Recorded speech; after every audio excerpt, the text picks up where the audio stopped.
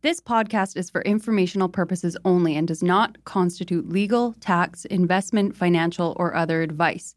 It is not intended to cause or induce breach of an existing agency agreement.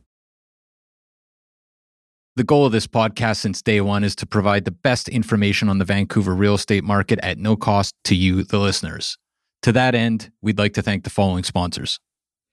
This podcast is sponsored by Marcon, a local family-owned and managed real estate development and construction company that's been around for nearly 4 decades. Marcon is not only committed to high-quality construction, but it also is making a positive impact in the communities in which it builds, all across the Lower Mainland. We want to highlight 2 incredible Marcon projects.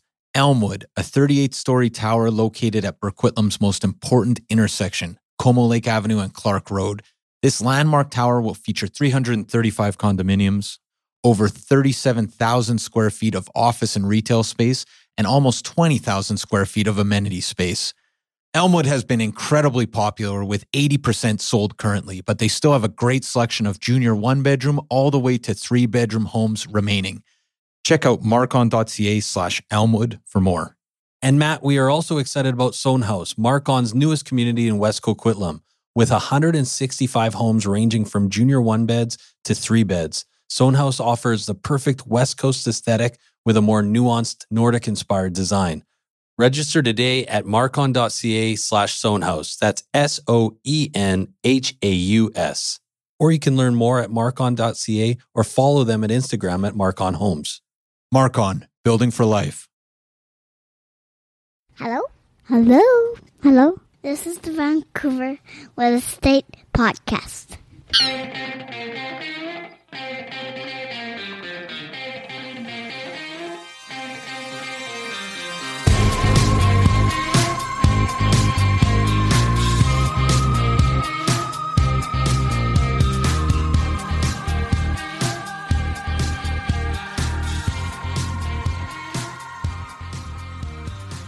And welcome back to Vancouver Real Estate Podcast. I'm your host, Adam Scalina. And I'm your other host, Matt Scalina. And Matt, today we've got a phenomenal episode. We have Jeff Langford from JDL Homes, family-owned business, couple brothers. Couple brothers from out east. Sounds familiar. It does. It's, These guys are a little stronger. Maybe even a little brighter. He can grow a proper beard. Yeah, they've got some distinct characteristics that we don't have as brothers. He can pick things up that are heavy, and he can grow facial hair. No, but Jeff, we just had Jeff. Jeff Langford, super nice guy, fantastic guy. I feel like Jeff's got a way about him that he could be a TV personality on like a TLC show almost or something. He definitely does have that way about him. Yeah, like what's the one where they're testing theories? You know that show? I was thinking like on a building show. Yeah, no, I feel that way too. I feel like he could be. You're talking about like a science show? No, he could be. No, well, there's God, it's been on forever. They're testing. Everybody's saying it out loud right now. I just can't figure it out. But they're testing if stuff is actually could be true. Oh, so for example, they heard that somebody could hold their breath underwater for 5 minutes, and then they test that theory to see Mythbusters. Oh, right. Okay, I've never seen that. No? No. Okay, well, the other thing I'm thinking of is Ice Road Truckers or something along those lines. I feel like he could be on a variety of those shows. Either way, it was a great talk. There's tons of useful information, and we're talking to Jeff today about the bog. Yeah, the bog, the peat bog. And here's the thing. We go really deep with Jeff because his company, which is JDL Homes Vancouver, yes, builds a lot of homes on peat bog here in Vancouver. So these guys, they build a lot of homes just in general. Yeah, period. Right? And they definitely, I can imagine not a lot of builders. Like there's some challenges when you're building on peat bog. And we discussed those today, and it's probably not everyone would like to take those challenges on as a builder. I bet it's probably easier projects. I feel like there's much easier projects, and they're called spec homes online that doesn't sync. Whereas these guys are doing custom homes. Jeff said he likes a challenge. Yeah, and he'll take on a challenge, and that excites him. But anyway, it's a great conversation. Fantastic guys, fantastic company.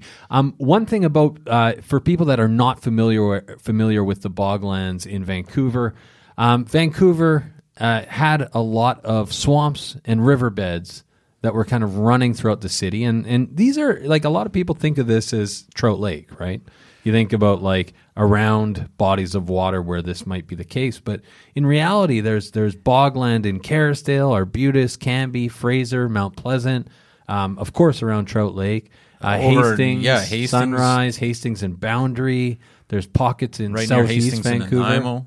Yeah, exactly. Am I dreaming this, or have I seen an old photo of a guy In a canoe? in a canoe in East Vancouver where you're like, oh, there's the great flood of it? And it was like, no, that was just East Vancouver. That was just, he was just going on a craft beer tour in 1904. No, there is actually, I've seen that photo. I think I might have even had that photo at some time. But East Van was, it was swamp and marshlands. So Right. you could definitely travel by canoe at one point. These swamps and riverbeds were drained and they were built on. And what most people will be familiar with is when you're driving around these neighborhoods, you'll see the streets are kind of cresting, the sidewalks are often very uneven. And I was at a house last week that was on bog, and the house itself had sunk on one side. Mm-hmm. So it was actually like, and it wasn't like hard to see. The whole house was just completely not plumb level. Right. Yeah. Right. No, it's something that a lot of people have lived with for a long time. Sure. But it's a great conversation. I think the exciting parts about this conversation are it's a conversation that really allows you to understand what the challenges are. Right. When buying, why or why not to avoid peat. What the challenges are to build on it. It's a great conversation. It is a great conversation. But before we get to our conversation with Jeff, Matt, we got to talk about our sponsor, Oakwyn Realty. That's right, Oakwyn Realty. This is our brokerage, best brokerage in town, top 200 growing companies in Canada. It's impressive. It is impressive. It's a young company, but man, they've done a lot in the 5-6 years they've been around, that's for sure. Head over to oakwyn.com/join, type in VRP 2020. That's oakwyn.com/join, type in VRP 2020. This is, of course, for aspiring agents, new agents looking to make a change. It's a brokerage that will get you excited and get you productive. And take you to the next level. Absolutely. Right. So definitely head over there and check out oakwyn.com. And Matt, also, we got to talk about the Sellers Club. We got to talk about the Sellers Club is right. I feel like we're in mid-October, but yes. Man, is it mere listings ramping up? It feels busy. Yeah. But in general, I think a lot of people right now are trying to catch the fall market. We do have some time before December, which historically has kind of been a slower But we'll period. see. In COVID, that's not necessarily the case. COVID, it's like all bets are off on timelines now. Exactly. Think people August. are sick of their families. They want to spend time selling real estate. That's right. Or buying it. No, but really, it's up for anyone's interpretation, I guess, right now, whether December will be busy or not. But it feels so busy right now that it's hard to imagine December being slow. That's right. Yeah, it's hard to imagine that it's going to slow down too much, but I think we're really burying the lead, and that's about this exclusive club. Yes, yeah. The Sellers Club is the best place to get top performing action plans to sell your home for top dollar in the shortest amount of time. This is a no obligation club. Volume 1 is out. It's got things like the SOLD plan, which stands for Start on Launch Date. Start on Launch Date. That was an incredible acronym that Adam came up with. Yeah. I'll give you full credit for that. But really, really useful information. It's free. Head over to VancouverRealEstatePodcast.com and sign up for that. But maybe we've been chatting quite a bit here, and this is a good episode. If you live in Vancouver and you are contemplating buying a home or building a home, this is must. Or just interested in why you keep tripping over the sidewalk. Yeah, exactly. No, this is a great episode. Without further ado, our conversation with Jeff Langford from JDL Homes Vancouver. Enjoy.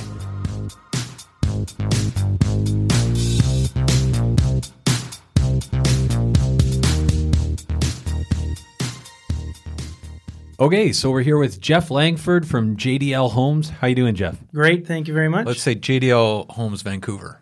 JDL Homes Vancouver, yeah. That's we fine. We want to make sure that people can find you. But Jeff, can you maybe start by telling our listeners a little bit about yourself? Sure. Yeah, I'm in partners with my brother Doug, and that's where the JDL comes from, Jeff and Doug Langford. So that's that. So that's that story. We started in Vancouver about 15 years ago or so, building for ourselves. I didn't have the heart for that kind of work. So but in the process, people would see our work. They liked our work, asked them to do work for them. And basically it started as renovations. And a few years later, we incorporated. A few years after that, we were building new homes. And that's the history. And you guys build almost exclusively custom homes. That's correct. Yeah. Now we're full custom homes and renovations at this point. Yeah. Just thinking about that, like you didn't have the heart for it. Like you didn't have the nerves of steel that it takes to carry a bunch of lots and exactly and weather storms. Exactly, to wait months and months and months for a possible sale or not. It's a tough game, and I have a lot of respect for the people that do it, and that is just not me, 100%. Yeah. It's funny. Like in my neighborhood. I just watched a lot of single families are being turned into duplexes right now. And those guys buy, it's like down market. Those guys are buying lots. COVID, those guys are buying lots. Yeah, they're just pumping through. And I often think like, man, you see the guy pull up and it's like, and at certain points. He usually looks like he doesn't sleep. Yeah, exactly. And they're winning some and they're losing some. And they just let it roll off their back, I guess, and carry on. But again, that's definitely not us. We enjoy building quality homes for good people, and that's where I'm comfortable. Yeah. Is it stressful building for people? It must be as well.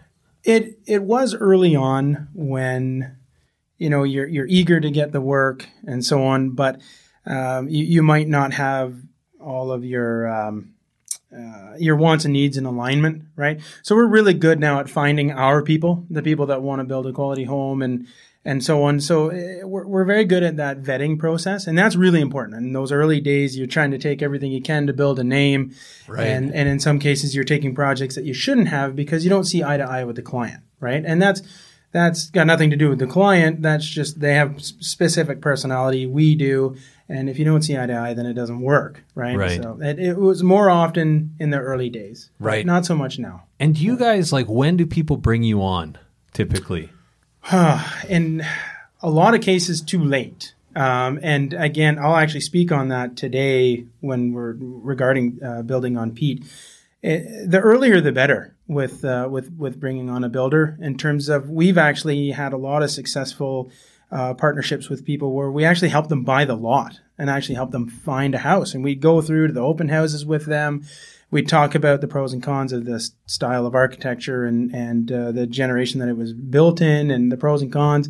And so the earlier the better. Quite often we're brought on after drawings are done.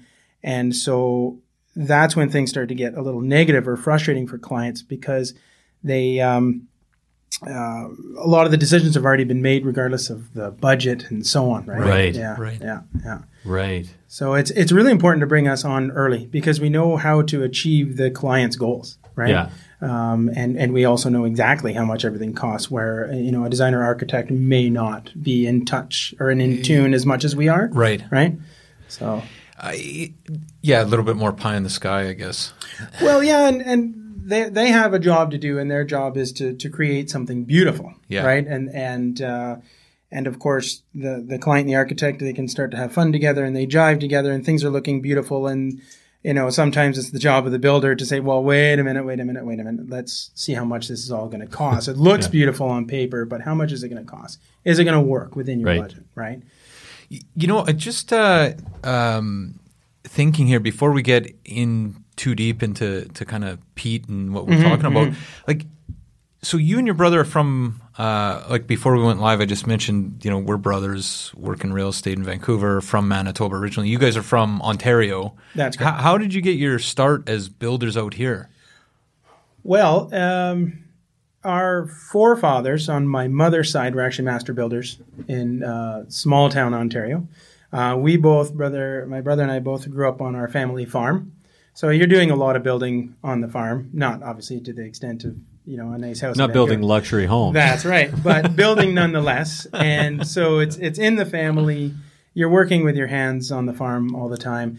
And so, of course, my first few jobs off the farm were with other builders and lumber yards and so on and so forth. So it was always naturally there. I put myself through post-secondary, as a handyman, and so it's always been a part of my life, to be honest. Right. Yeah, right from the get-go. And how'd you guys end up in Vancouver? I followed my brother. He came out. He worked his way as a young man across Canada, as you do, and working various jobs and in his 20s, and then landed in Vancouver, enjoyed Vancouver, and dabbled with real estate here.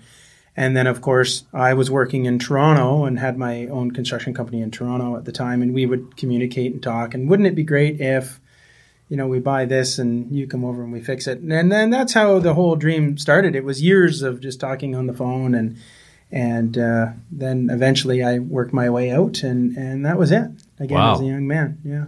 That's a great story. I got to ask just one, because you're talking about when people bring you on. I always wonder about the relationship of Pinterest and for builders. And I think about my wife. This is off the cuff here, but I think about my wife's how much time she spends on Pinterest. Yeah, we've done a number of renovations.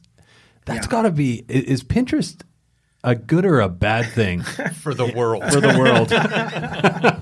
Well, it's Pinterest is excellent at helping us, see what's in the client's mind, right? They have an image, and quite often clients, bless them, they just can't articulate it, right? And so Pinterest is wonderful for that. However, 90% of the images that they're seeing are from some country around the world, Scandinavia or down in Central America, and we cannot build anything remotely close to what they're seeing, right?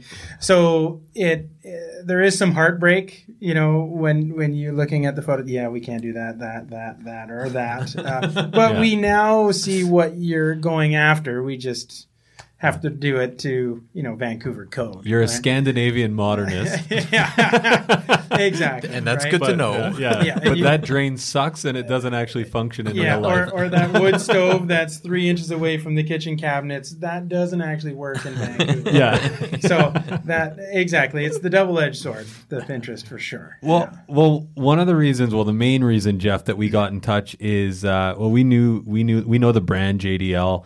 But we also know that you guys have done a ton of building on peat bog in Vancouver. So can we maybe just start by kind of getting a bit of a loose definition of what is peat bog for people listening and they've never come across it? So peat in itself is basically slow decomposing organic matter.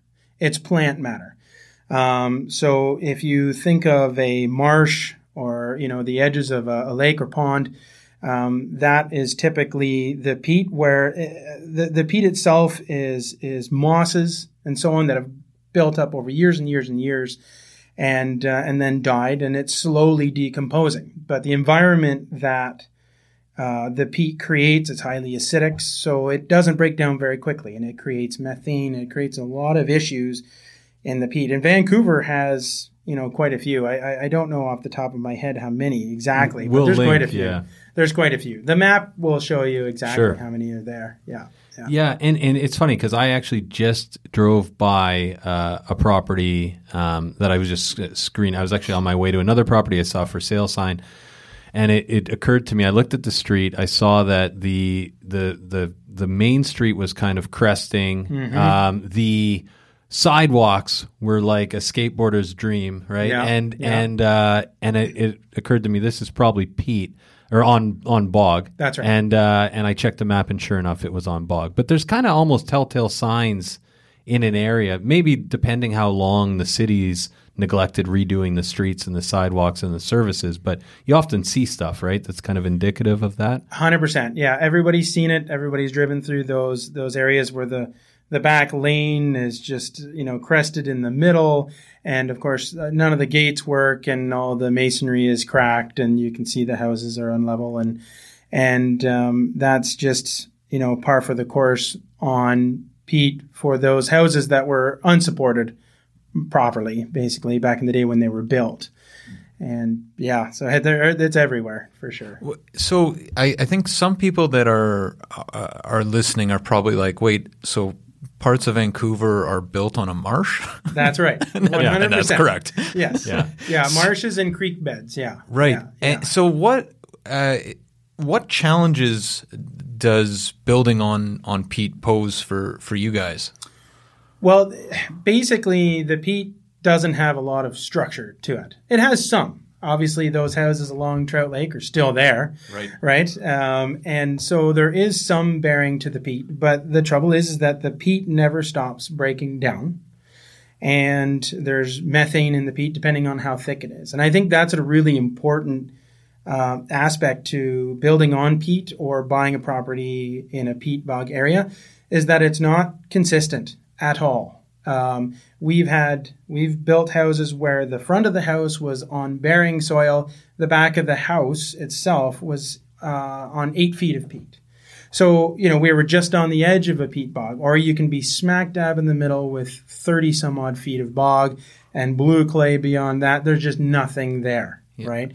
And so that's really important when you're choosing to build on the peat bog, that you bring the builder along with you for that journey. Because again, for me, I can pick up a phone. I have different contractors that will, pile contractors or geotechnical engineers. I can call them, say, hey, I'm on this block. And they're like, yeah, well, we worked on a house just down the street or 2 houses down, and there was 10 feet of peat, right? It's not guaranteed, but at least you get a ballpark, and then we can work on ballpark numbers until you get into the serious testing and dial in what needs to be done to that site, right? Well, when you look at the map, it's funny because the border of the peat is not clean at all. That's right. It jets out. So I mean, you could have, if you looked at a dozen houses on a city block, every one will be different. Yeah, every one of them would be completely different. And then there's usually, if you look, there's almost like a halo around the peat area that's kind of the liquefaction or liquefaction kind of area where it's in ground that's kind of questionable as well. That's right. Yeah. And during those seismic events, because you have to remember the peat itself, and don't quote me on this, but it's something like 400% water. It's like a sponge. It's a sponge full of water. And of course, you could set something on top of that sponge and it would stay there and it would hold. And when that sponge dries out in the summertime, that whatever that object is going to sink. And then when it fills back up with water, it's going to come back again. And that's quite often what those houses, the current houses, are doing, is they're coming up and down. There's an actual ebb and flow to that water table. And the water table is what really gives us the trouble with the peat.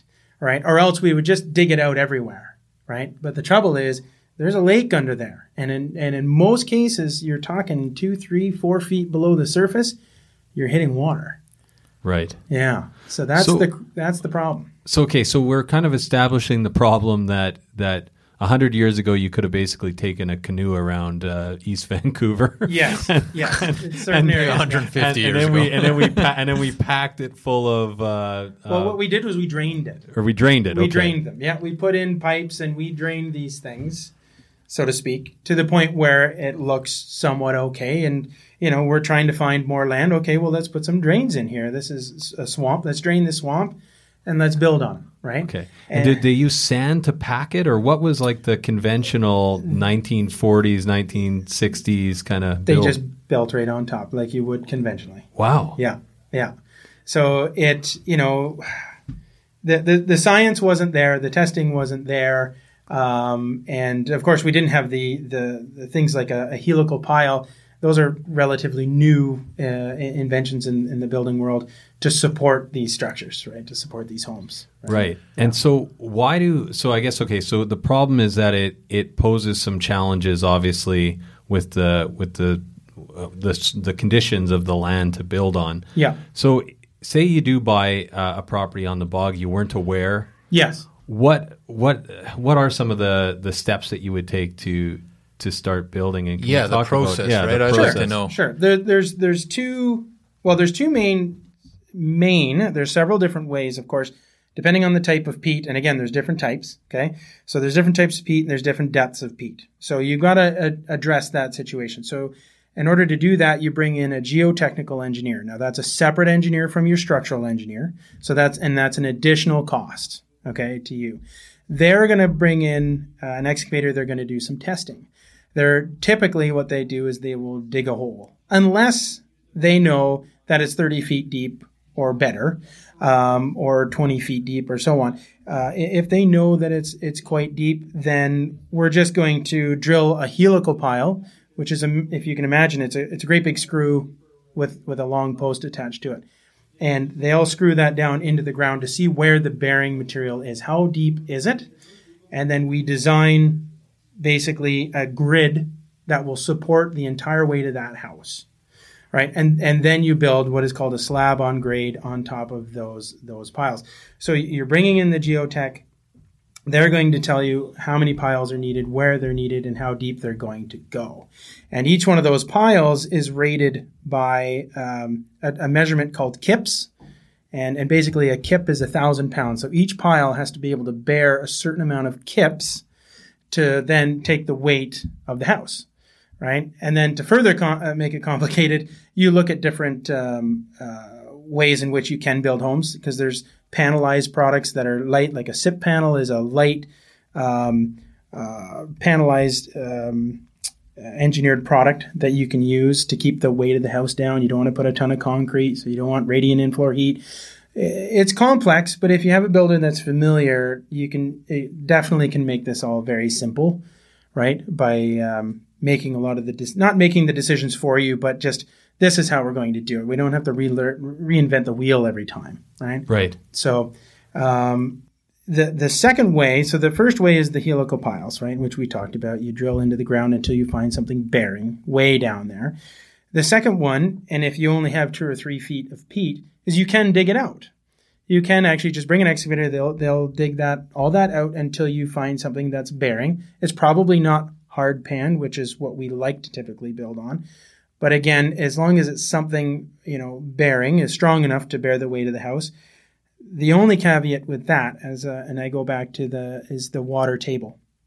In certain cases, you're only going to dig down a couple feet and you're going to find running water.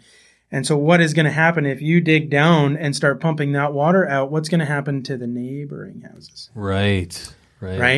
So all of a sudden they start to sink the more you pump the water out. And that's where the helical piles are the most economical and what I would coin as the safest way to build on peat. And just because you're not disturbing your neighbor's property. Right? Have we been building with helical piles for a long time in Vancouver? Or not a tremendous amount of time, to be honest. They were more invented and brought in to build commercial stuff in Delta. And then, of course, now we have several different manufacturers of helical piles. Again, not all of them are the same. So there's research and understanding that needs to be had there. Again, some of them aren't treated. The metal itself isn't galvanized. And when you're working with a highly acidic substrate like the peat, it attacks that metal very rapidly. So they have to be treated and coated and so on. So that would be brutal if you made that mistake. Exactly. So there's definitely, and some of them, the life on them, the lifetime warranties and stuff can be as low as 20 years. Yeah. So there's caution there, but again, if you have an experienced builder, they know who and what and where and what to use. Traditionally, and you've seen them on the side of the highway, they would use the driven piles, the big round tubes, right? And then they have that big hammer that hits on a crane that hits them, and they're loud. And those are quite effective as well, but they're costly. And also, again, if you start hammering away on your property, what's going to happen to your neighbor's property, right? Every time that ground shakes, you have a consolidation, and that house is going to drop and drop and drop and drop. And that's a big problem, right? You don't want to have lawsuits with your neighbors. That's not the best way to start out your new neighborly, welcome to the neighborhood. Exactly. Sorry about your house. It's now 6 inches shorter than what it was. It's funny because you've seen in excavation, often the geotech gets brought in because they're concerned about especially where narrow lots where you don't have a lot of clearance between you and your neighbor, and you have to excavate almost the full width of the lot. Right. That's right. You get to a place where the geotech comes and is constantly on site. And the other thing we haven't really mentioned, but geotechs are really important, but they're also maybe one of the more expensive engineers out there, perhaps? Yeah, I mean... It's not a cheap cost to have a geotech on site often. That's a good way to put it. It's definitely not a cheap alternative, basically. Right. And again, they're taking a horrendous amount of risk, right? Exactly. So their cost is warranted because they take a tremendous amount of risk. A lot 100%. Of things can go wrong. 100%. Right? And that's where... Now, we've done full basements in peat where the basement itself would be completely submerged in the wintertime. So, and we have completely waterproofed that basement. It's called tanking. And we've built, basically had to build a retaining cage that completely encased that foundation. And, that was a very costly venture for that particular individual. And that's definitely on the more complex end of things, the work that we've done. They must have really liked that street. Yeah, the thing is that... I have to be by Trout Lake. The trouble with Vancouver is they have a bylaw that your basement and main floor need to be the same square footage in order to max, as you know, in order to max out your FSR. And then that third floor is, you shrink that in a little bit, right? So... You're getting hit twice with the peat, right? And because typically 90% of the time there's no basements in a peat build. It's just you just forego that. You pay a little bit of extra on those helical piles, but you're not building a basement, so it kind of works out in the wash for you. But you'll definitely lose that FSR, the square footage, right? Right. So in terms of like geotech, I'm just thinking of the process. So somebody's out with you, you're generous enough with your time to go see an open house. They love a place. It's on the bog. Yeah. The next steps that you just outlined, kind of figuring out kind of what you need to do. Can we talk about how much that tacks on in terms of time and even like ballpark figures? I guess it depends on what they find, but are you tacking on like an extra $100,000, an extra $50,000, like in real general terms? Sure. An extra $500,000 potentially? Yeah. So basically in our realm, the simplest peat build, we're talking about a $40,000 to $50,000 uptick. Okay. But again, we've gone right up to close to $500,000 to get back up to grade, depending on, the complexities of the project. So it's quite vast, but the majority is definitely on that lower end. So you buy this house on peat, you bring your builder along, or he's already a part of or he or she is a part of the process. You get your geotech, you do your testing, you figure out how deep you need to go, and then you design your house, basically. And the slab of your house that's going is almost a separate entity. So that becomes this third party, so to speak, and it is fully structural, fully engineered, and it'll get you to grade with a flat surface, the dimensions that you need for your house. And then you're free to design the house that you want from there on, basically. So once you're at grade, you're home free. Though all that work is done up front. It does add a bit of time, but it's more so just organizing the machinery to get to site to drill those piles in, because the piles, the helical piles, have a helix welded onto the bottom of a pipe, basically, and they just screw it in the ground.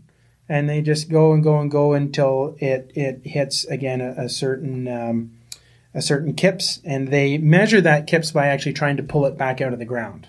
So basically, if it can withstand 20,000 pounds of pressure pulling it back out of the ground, it'll definitely handle that pressure driving it into the ground, basically. Right. Yeah.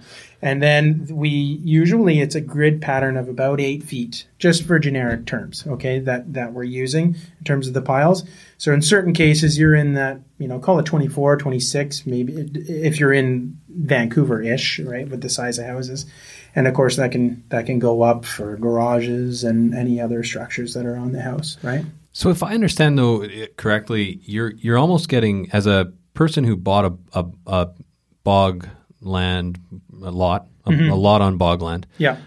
You're kind of almost getting hit twice because first of all, you have the added cost of the, call it 70 to 100,000 potentially of finding the solid ground. Yeah. But then you also have taken the hit of losing The square footage. the square footage. So your best use now is impeded to the maybe 0.15 or 0.2 of your buildable. Yeah. It sounds like. So, yeah, and I don't, again, an architect would be able to answer that better than I would in terms of what the actual calculations are. But, even going from, 70% down to 60% is that's a big deal in Sure. Vancouver, right? Sure. You know what I mean? So that's a huge deal. So you are getting hit. And then, of course, on top of that, you do have the lower lot value, which never really goes away. Right. You guys might know better than me, but even a house that is built on piles and brought up to code and just built, it's still going to be cheaper than the one that's on solid ground, I think. Yeah, Right? I I think you're that's a right. fair assumption, right? So you do get dinged. And so, but if it's a long-term investment that you're going to live in and then your children are going to live in, then why not? Right? You're basically saying you got to hold it for 100 years. You got to hold the darn thing. Yeah. Or if for you, sure. you can imagine that there's a lot of family homes that were originally built on the bog that now Yeah. they want to stay put in the area or build it out, and Yeah. the family has. There's some wonderful neighborhoods in those Well, bogs, yeah, right? I feel like that's a constant conversation about Trout Lake, right? Is like, That's oh my right. God, look at this place right across from the park. Yeah. It's like, hold Yeah. on. Yeah, no, a good friend of mine lives right on Trout Lake, unimpeded view of the park, and we renovated that place years ago. We didn't do any of the structural work. The house has a very large. It's a large lot, so it has a large footprint, which is actually working towards for it. And we were able to jack up a few corners, and we removed the chimney, which really weighs down on the bog in a specific load. So it's not really good for the peat bog to have chimneys and stuff. But again, prior to that renovation, a great party game was to race the cans across the living room floor, right? But it's just part Along of the with his tears. Exactly. It's part of the community to have a house that is a little roly poly, Right. Yeah. Right. Yeah. Oh, that's fascinating. Mm-hmm. So, and I guess the other thing is like one of the things that when we spoke off air, Jeff, you were saying like a lot of companies don't necessarily know how to tackle, or they don't have the experience. That's right. And so why you guys seem to have kind of filled a bit of a void here to some extent. Like what? It sounds like it's a complicated build. It doesn't is. sound like It is, and a lot of fun. We're suckers for punishment. Basically, is what it is. We were contacted early on, and I don't like to shy away from a challenge, right? Because it helps set you apart, right? And who wants to just do the same thing every day, day in, day out anyway? So I do enjoy these challenging builds, and they force you to do your research and think and learn. So it brings a lot to a builder who enjoys that type of work, and I like to educate people and other builders, and I like to learn myself. So that's basically how we got started, right? And of course, you want to stay employed. So if that means you're building a house on peat, you have to learn how to build a house on peat to keep going and stay employed. Then so be it. And so we learned it early on. We were very lucky to meet the right people right off the bat as well. So we got in contact with the right engineers and the right subcontractors. We were fortunate that way, and I think that was a big part of the reason why we've stuck with it and done so many projects on peat. And it's kind of the rest is history, so to speak, And once you've done a few of them, then you just know who to call and what to do and what the process is. And it's really no different than building any other house. There's just a couple of more phone calls and a couple of more steps. But at the end of the day, we're still going to build you a house that will, perform in a seismic event and so on and so forth. So they're And if I understand correctly, if somebody's building on the bog right now, they're not going to have the issues with, it's going to perform. It's not going to sink. After you guys are done through That's the whole right. process. That's right. The only thing is the loss of some of the square footage really with the basement, and the fact that when you go to sell it, somebody's going to go, wait a second, is this on the bog, basically, right? Yeah, but at the very least, when that happens, you have all the documentation and engineering to show them that it's not going anywhere. Right. And in fact, that's part of how we have to build the house, is we have to plan for the rest of the soil in the houses and the sidewalk and the road to continue to drop around the house. So all of our piping that come out of the house, or your drainage and so on, all has to be highly flexible, very strong piping, because everything else is still continuing to drop. You have to remember that. And in 25 years, 40 years after we build this house, there'll be gaps, 6 inches, 8 inches between the soil and the actual house. As that peat continues to, what they call, the term they use is consolidate. So it continues to break down, which is pretty neat to think about, right? Yeah, no kidding. It's beyond my pay grade. Yeah. Speaking of grades. But I just have a couple more questions. Sure One thing. is, and this is more out of curiosity, like most people that contact you, are they aware that they're buying on the bog, or that they have a house on the bog? Or is it like at that stage, are they like, I just made a huge mistake, or I just found this out, I've been there 3 years or whatever? Right. Most of the time, the real estate agents have done their job and they have notified them of that. The trouble that then follows that is maybe the misinformation or just lack of understanding on what it's going to take. And again, that is so lot specific. Yeah. Right. For an example, those helical piles are charged by the foot. You pay for that first helix, which is 7 feet tall, and then you're paying for every single linear foot of those pipes. And in some cases, there's 30 of them. So you take that number, multiply that by 30. So the cost can vary quite wildly depending on the depth. Right. And so that's where people get into trouble. They're aware of the bog, and they're okay. Yeah, we know we're gonna pay an extra $25,000 when it's actually, unfortunately, in their case, it could be $125,000. So there's a bit of misinformation there, or just a lack of understanding is more, I think, what happens. But the majority of people are the folks that have just lived there their whole life, and they want to build new, right? Yeah. And, the whole multi-generational thing in Vancouver is huge. So, they're going in with it with the parents or the kids or, however that looks. And they just don't want, they wanted to stop shifting, basically.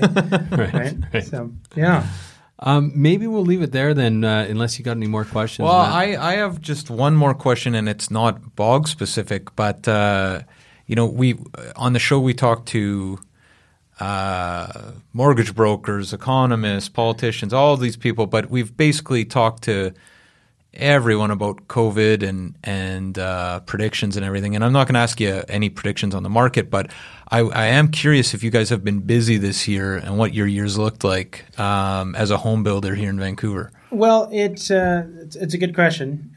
We definitely did have that initial, drawback. Right. And you guys were busy at the start of the year? Yeah, we're busy. And then we had a few of those folks. We did have that drawback. It really depends on the type of construction as well. We've had other colleagues that work in condos and townhouses exclusively. They really got clawed back and were really hurt by it. Luckily for us, with the single families and stuff, we're not working directly or in the same house with our clients. So that was a blessing. However, the phones are ringing off the hook. Our architects are super busy. So even the guys out there who might be struggling, it's going to be short-lived is my expectation, because again, we can usually see that wave coming down the pipe through the professionals that are out there, and it's definitely coming. We've had feedback that architects have never been busier in their career than what they are right now, which is great news for us. Coming down the pipe. Yeah. Fantastic. Yeah. We also have this segment called the 5-Wire, Jeff. 5 quick questions about you in Vancouver. Okay. Can you stick around for that? I sure can, yeah. Okay, so what is your favorite neighborhood in Vancouver? East Van. I lived in East Van Renfrew Heights, and I loved that area. Nice. Oh, Yeah. I've actually been talking a lot about Renfrew Heights Yeah? lately. Yeah. Yeah. Good pocket. Yeah, it is a good pocket. It's changing rapidly right now, too. No kidding. Yeah. I drive through our old neighborhood, and it's not the same. Yeah. Where are you now? Are you out? I'm actually out in Langley now. Oh, okay. I bought a few acres out that way, so. You can take the boy out of the farm, but Yeah, you can't. that's right. That's exactly Don't even have it. to finish You know, it. I needed a second full-time job, right? Who doesn't, right? So there you go. Favorite bar or restaurant? Man, that is a good question. I'm terrible at this sort of stuff. I don't really, you know what? There used to be a sushi restaurant down in Denman that has now closed. It was 100% my favorite. But like the sushi restaurants, they kind of come and go, right? They just float around. So right now, I'm tapped out. I don't have anything. Sorry. Hey, fair enough. One book you would recommend any of our listeners to read? Doesn't have to be building specific. It doesn't have to be building specific. That's a good one too. Anything from Wendell Berry. Anything from Wendell Berry. And if you don't know who he is, look him up. Yeah. Look Okay. him up. Good one. Okay. One piece of advice that you'd give your 18-year-old self. Just These are one, hard. eh? Just one? Oh, my goodness gracious. Focus. Better. Harder. Longer. Just focus. That's the first time we've had that answer, but that's a good one. There you That go. is a good one. Yeah. One that every 18-year-old needs right Yeah. now. Just better, Yeah. longer, Longer, harder. harder. Yes. Just in every way, focus. Yeah. Turn off your phone. Yeah. Last but not least, what is something in the last year you've bought for under $1,000 that has had a lasting impact on your life? Man, these are hard questions. Yeah. We saved the best for last. I always deliver it like they're easy. Like Yeah, exactly. Five quick quick- questions. yeah. 5 quick questions. The Instapot. Is there not an? And there is a full-on cult Yeah. following on the Instapot. I tell you. What is the Instapot? Wait, no, this Oh, is the yeah. second person that's had it on the show. There you go. Really? It's that life-altering. I'm telling you right now. Is this like is it like a slow cooker? It's everything. It's actually Who like was somebody? It was a while back where the Instapot was mentioned. Yeah. yeah, you gotta check it out. Yeah, it's a slow cooker, pressure cooker, rice cooker, yogurt maker, everything all in one. You just plug it in and walk away. It's awesome. Wow. Yeah, it's a life changer. I don't need any more of these things, but I feel like But you're gonna thank buy God it. my wife doesn't listen to this. But I feel like we're all gonna get an Instapot one of these days. Yeah, you It's gotta coming. do it. You gotta do it. Yeah, get them when they're on sale though. You know, that's just the Scottish in me. That's just you got to get them when they're on sale. But Oh, that's fantastic. Well, Jeff, how can people find out more about what you guys are doing at JDL Homes? just And check learn out our more. website and Facebook, JDL Homes, Vancouver, and we're out there. We're hard on the social media, and I do a lot of training seminars and on various things as well. So I'm usually out and about, and we'll post all that sort of stuff. Cool. And I've got, like you guys found, there's a few YouTube videos out there from us Yeah. and all that sort of stuff with regard to the peat. And if you don't mind, I'll just take a second just to say, I know it's kind of scary the way that we've been communicating about the peat, but it Right. doesn't have to be, right? You know what I mean? There's costs and so on. I don't want to scare people off of the peat. I don't want a bunch of hate mail from people that live on peat bogs that are trying to sell their house. Right. Right. But because it's possible and it's relatively easy, it just, there's costs associated with anything. It's no different than building a hot tub on your roof. There's costs Exactly. associated, right? I think the big thing is a lot of people in the market have actively avoided peat, but Yeah. I mean, if you get it at the right Price. discounted price, Yep. there's Nothing wrong with it. There's And nothing wrong to build There's with. nothing wrong with it, and you'll have a perfectly sound house in the end. Yeah. And like we've said it a few times, but some of the best like micro neighborhoods are on That's peat, right. That's Like right. there's and people 100%. often think of Trout Lake, but there's pockets of peat everywhere, right? Yeah, that's so right. it's Yeah. Yeah. it's something to consider. But we'll have the map. We'll have the map and a link to JDL Homes so you can learn more and you can communicate with Jeff. And yeah, thanks so much for taking the time today. Thank you, guys. It was fun. It was fun. Right on.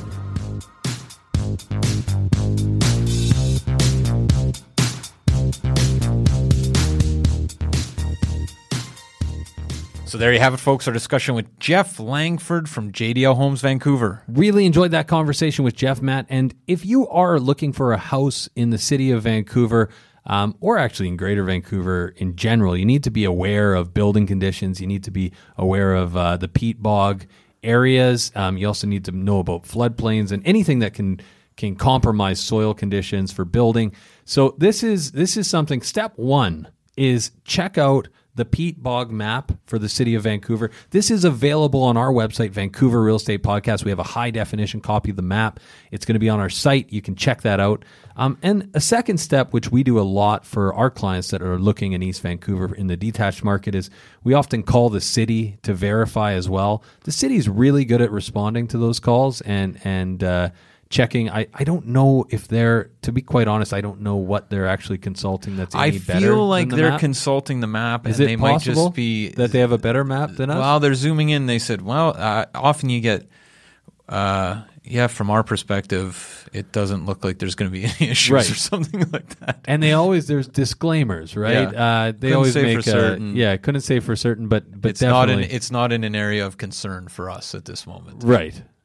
And then, I mean, if it still is questionable, you can always get some soil tests done. Take it to the next steps. Call someone like Jeff, who can help you out with it and point you in the right direction and get you in touch with the right people. Absolutely. What else do we have, Adam? Today we have VancouverRealEstatePodcast.com. This is where all things real estate live. We got the Sellers Club. We got the Livewire. This is our weekly email list. We got Deal of the Month. Most importantly, Yes.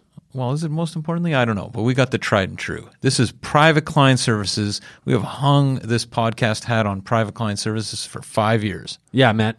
If you are not using PCS, you are standing still while the rest of us are power walking by. You get sold prices, days on market. You basically get realtor level information. It's free. It's at your fingertips. It's available at VancouverRealEstatePodcast.com. This is, by the way, and for people that are new listeners that aren't part of the VREP community, this is how to look for real estate in Vancouver. It's a research tool.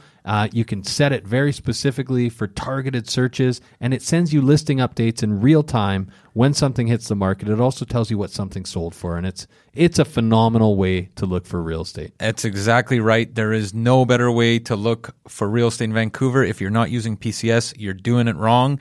If you want to talk about that, the Sellers Club, the Bog Map, anything real estate related at all, we just did a talk with Dustin Woodhouse this morning. Yes.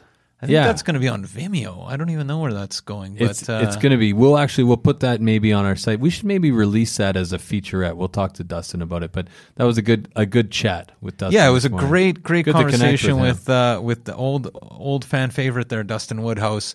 But if you want to talk about that too, 778-847-2854 or Matt at VancouverRealEstatePodcast.com. Or you can try me at 778-866-4574 or Adam at VancouverRealEstatePodcast.com. We also got that secret line, info at VancouverRealEstatePodcast.com.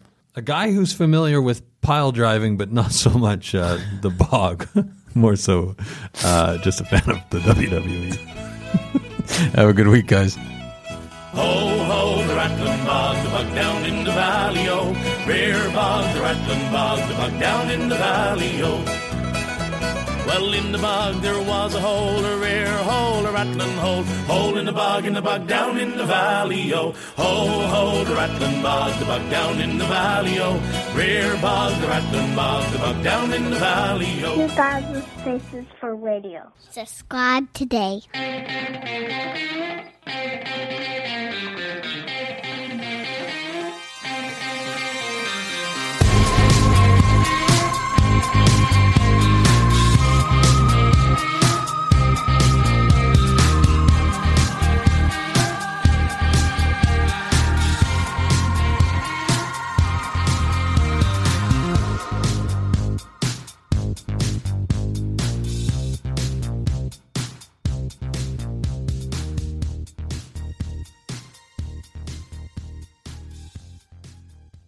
Hey, everyone.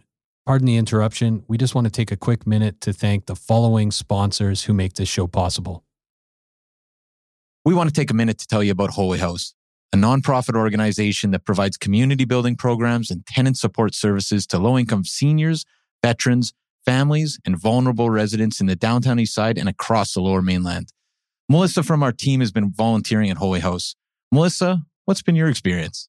Honestly, it's been so fulfilling just to spend a few hours a week in the community and watch how the staff really transforms these vulnerable communities from the inside out, starting with just small things, right? Playing games, drinking coffee, having some simple conversations that you wouldn't necessarily think are super fulfilling. And you come out just feeling like you've really made an impact and connected with the community. And you've been to multiple buildings, but you're playing games, drinking coffee. Yeah, serving food sometimes. And you made some friends along the way. And I've made some friends along the way. It's really helped me be more present, actually, in those moments of just, realizing how simple life can be to make an impact, right? Fantastic. And if you want to learn more, you can definitely check out Jenny Conkin, co-founder of Holy House, who is a past guest fan favorite on the show, or head over to holyhouse.ca where you can donate or volunteer, and they're looking for both donations, and they definitely like volunteers. That's holyhouse.ca. Vancouver needs your help. Be part of the solution. We are also sponsored by Oakwyn Realty. This is our real estate brokerage, best brokerage in the city, hands down. If you are in the industry, a new agent, an aspiring agent, somebody just looking to make a change, new culture, new energy, new resources, head over to oakwyn.com/join, type in VRP 2020. That's oakwyn.com/join, type in VRP 2020. Not only do you get to meet Michael Morgan and the gang, the bigwigs over at Oakwyn, you get a huge incentive for first going to oakwyn.com/join, typing in VRP 2020.